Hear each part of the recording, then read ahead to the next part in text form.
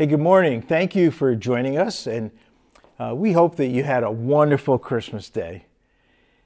Now that the gifts have all been opened and hopefully the wrapping paper has been thrown away, we can take some time now and stop and just kind of breathe, right?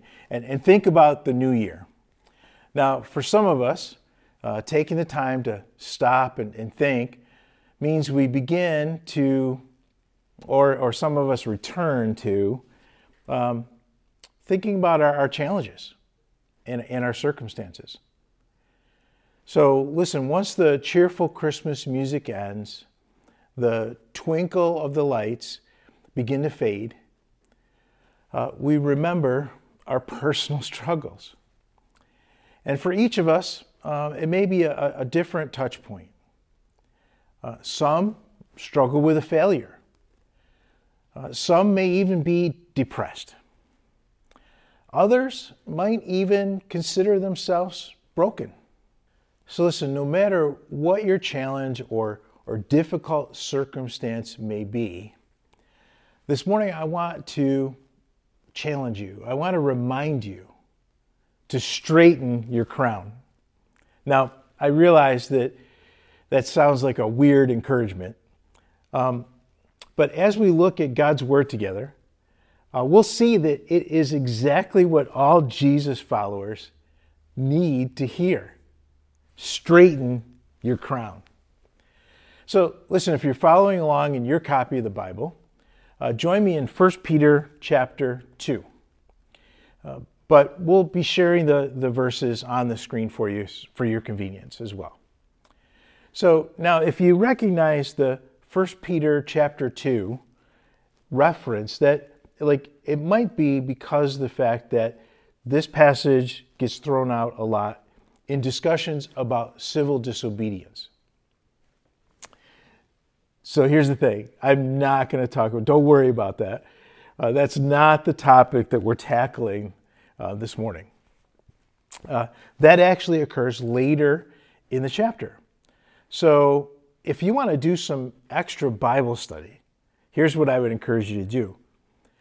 Spend some time connecting what we talk about this morning in today's passage with that command that's found later in the few verses that follow. You see, that's how to understand the context of a passage. So there's your homework assignment from today's message. All right, so 1 Peter 2:9 says this: "But you are a chosen race, a royal priesthood, a holy nation, a people for His possession, so that you may proclaim the praises of the one who called you out of darkness into His marvelous light." Listen, those are some pretty powerful and amazing descriptions of what it is to be a Jesus follower. If you have put your trust in Jesus as your Savior, you are part of a special group of people.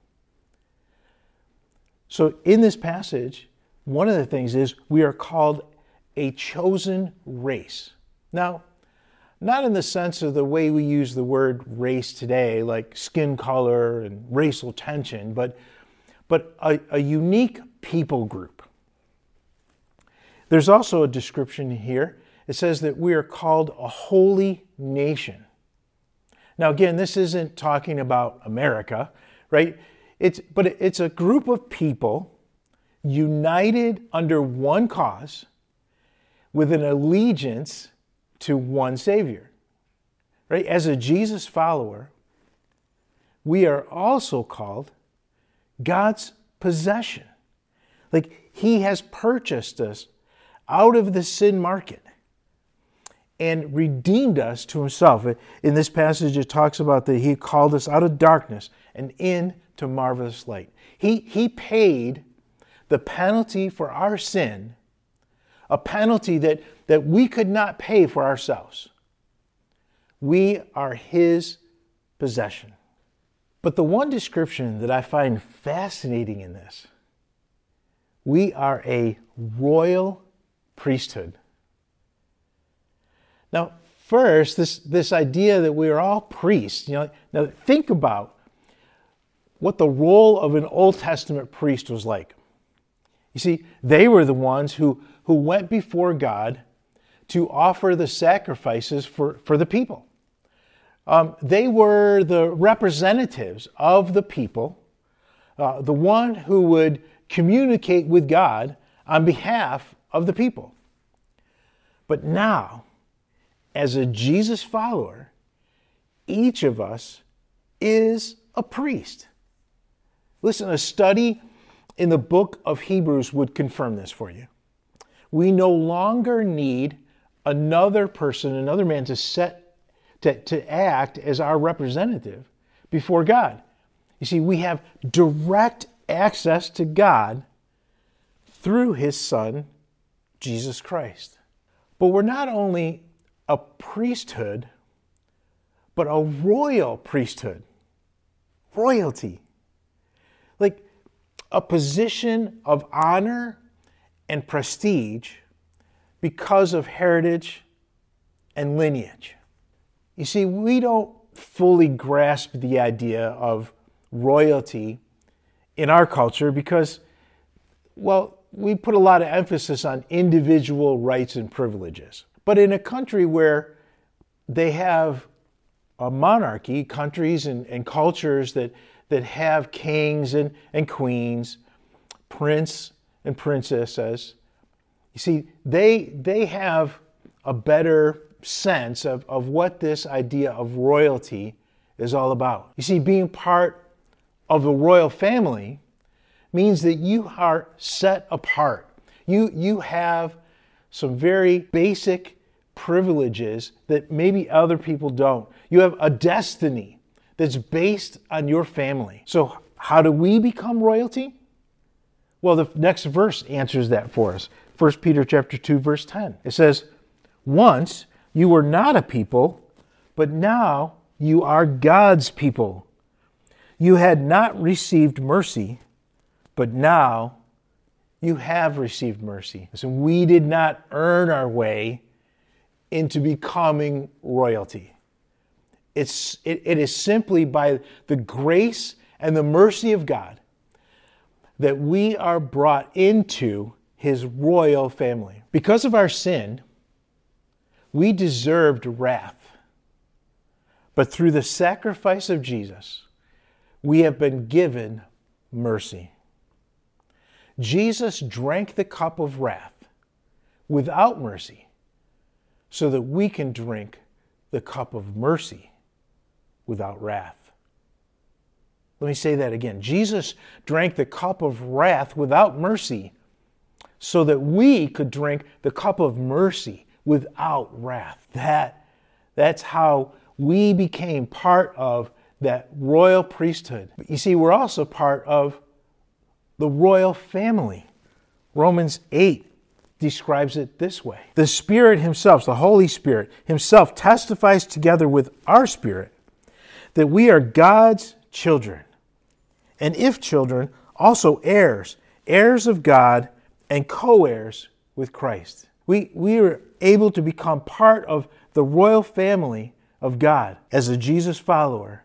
The Holy Spirit puts us into that family. So here's the crazy thing. You are a child of God. You're part of the royal family. And what's more is that we are a joint heir with Jesus. Not just a child by name alone, but literally part of a royal family, but also a royal heir. Like, what an amazing privilege it is to be part of the family of God, but also a co-heir with Christ. All right, let's be honest. Most of the time, we don't feel like a royal priesthood. In fact, we look around at our circumstances and say, this doesn't feel like I'm a royal heir. In fact, perhaps right now, you're focused on a mistake that you've made, maybe even a big mistake. Listen, I know it's hard to hear, but this is what the world looked like before you made a mistake, and here's what the world looks like after you made a mistake. So listen, unless you're carrying the nuclear football and you fumble. Like, your mistakes are not going to radically change the world. Now, sure, there might be some consequences from your mistake. And sure, you might need to ask for forgiveness for some people, or ask for God, for God to give you some forgiveness. But here's the thing. You can't dwell there. You can't stay focused on it. You are a child of the King. You're part of the royal priesthood. You are a royal heir. So get up, brush yourself off, and straighten your crown. Now, maybe your circumstances or even this holiday season for you is depressing. You've become Eeyore. Everything is viewed through a negative lens. Now, to be clear, if you are seriously depressed, there is no shame in seeking professional help. You are not less of a Christian if you need professional counseling. And we would love to give you recommendations of people that are professionally certified and trained counselors that we've had great feedback on and would recommend. But for most of us, we can say that, through certain periods of time, we simply get down in the dumps. I mean, we begin to look at everything from a negative perspective, and nothing's worked out, so we assume that nothing will work out. But you know what? There are biblical examples of some pretty amazing people in the Bible who wrestled with a period of depression in their life. A great example of that is Elijah. Things were not going his way. They weren't going the way he expected them, let's put it that way. And he felt like he was alone and he was a total failure. He literally sat down and told God he wanted to die. So God sent Elijah an angel. But listen, God didn't send an angel to preach at him, to make him feel guilty. God sent an angel to comfort him while he rested. Now, today's message is not a try harder message. It's not a do better message. It is a remember who you are in Jesus message. Remember who you are. So if you're feeling a little depressed, you're down and out, and you can't see how you're going to get out, listen, don't dwell there. You are a child of the King. You're part of the royal priesthood. You're part of the royal family. You need to get up and dust yourself off and straighten your crown. Now, for others, you might even describe yourself this way. You're broken. You've hit what feels like rock bottom. You just don't feel like you are of any value. Maybe you've just stepped away from the church thinking that God can't use someone like you. So if that describes you, let me share a story that's specifically for you. There was a lady in a line at a store. She had two kids with her, one older kid and one toddler. And the bigger kid had some glow sticks. And the toddler was just absolutely screaming for them. And so eventually the mom, gave in and opened up a pack and gave the toddler one of the glow sticks. And he was so happy. He was kind of showing everybody this glow stick. But then a couple minutes later, the older kid took the glow stick from the toddler. And of course, he started screaming. But you see, the older child bent it, he broke it, and then gave it back to the toddler. And the toddler noticed that now the glow stick was actually glowing. And the big brother said this: I had to break it so that it would glow like it's supposed to. Listen, you may have been through a lot It might be sickness. It might be job loss, divorce. You've lost loved ones. It doesn't matter what the situation and circumstance is. The fact is you feel broken right now. But you see, it's that exact feeling of brokenness that God can use to make you all that He created you for, so that you can fulfill your godly purpose. You see, like that glow stick, it can be waved around just being a regular old stick. But once we're broken, then we can glow with the radiance that points people to God. So, maybe right now, the best way to describe where you're at is you're broken. But don't dwell there. You can't stay focused on it. You are a child of the King. You're part of the royal priesthood. You are a royal heir. So get up, brush yourself off, and straighten your crown. Now, maybe you're not in a space of any of those things. Maybe things are going really well for you right now. The fact is, we're all going to face struggles at some time or another. So even if you're not facing a struggle right now, someday you will be. But the truth of God's Word is that you are a child of the King. In fact, Romans 8:17 puts it this way, that we are more than conquerors through Him who loves us. We can live victoriously. Listen, living victorious rather than living defeated is what we should be doing. Now, I know maybe it sounds like a prosperity gospel, like name it and claim it. But living victoriously doesn't mean living in luxury. And living victorious doesn't even mean living undefeated. We're going to face struggles. We're going to face failures.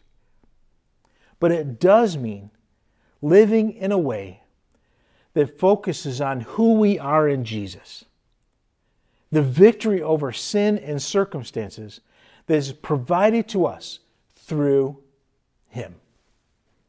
You know, in a business environment, when we want our employees to be positive and energetic, we might talk about things like keeping your head up. Or another term for the same idea talks about spine angle, right? Standing up straight. This idea of straighten your crown, well, it actually comes from a popular women's bracelet. And that bracelet says this, that whenever you feel overwhelmed, remember whose daughter you are and straighten your crown. Now, I'm sure this bracelet has provided great comfort for women, especially those who have lost their mothers. It might make them feel inspired and uplifted.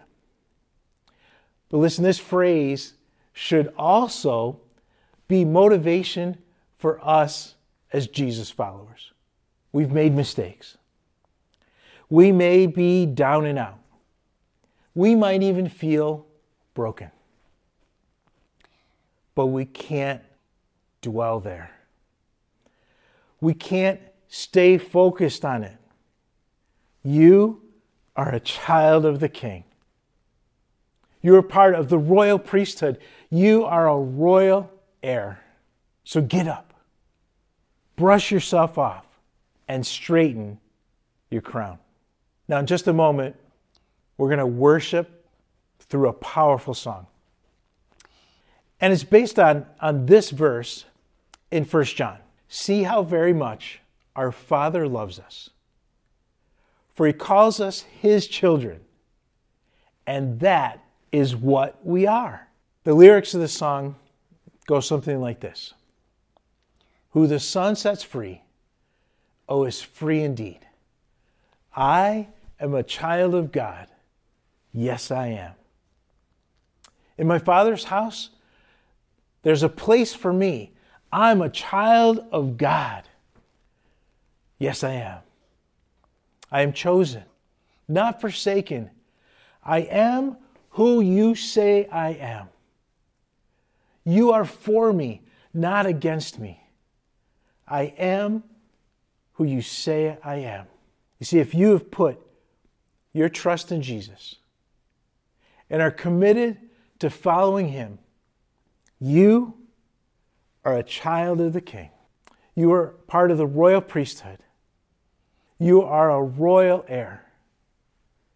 Get up, brush yourself off, and straighten your crown. Let's pray.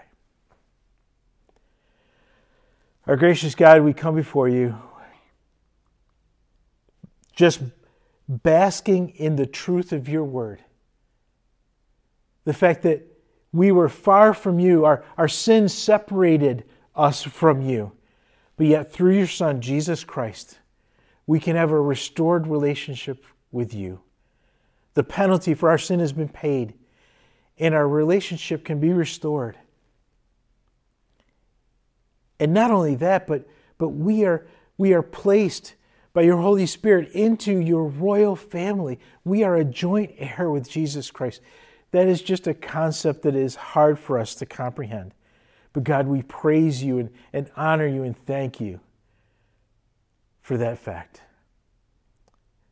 God, help us to live like a child of the King. God, help us to remember our position in Jesus Christ.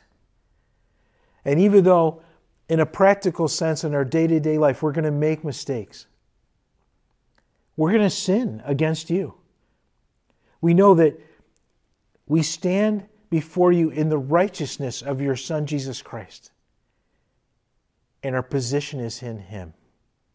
God, help us to live that in a practical way. And God, when we face struggles, help us to get our focus away from our circumstances and to focus on who we are in your Son, Jesus Christ. We are who you say we are. We are your children. And we want to worship you and honor and praise you in all that we do. And we pray this in Jesus' precious name. Amen.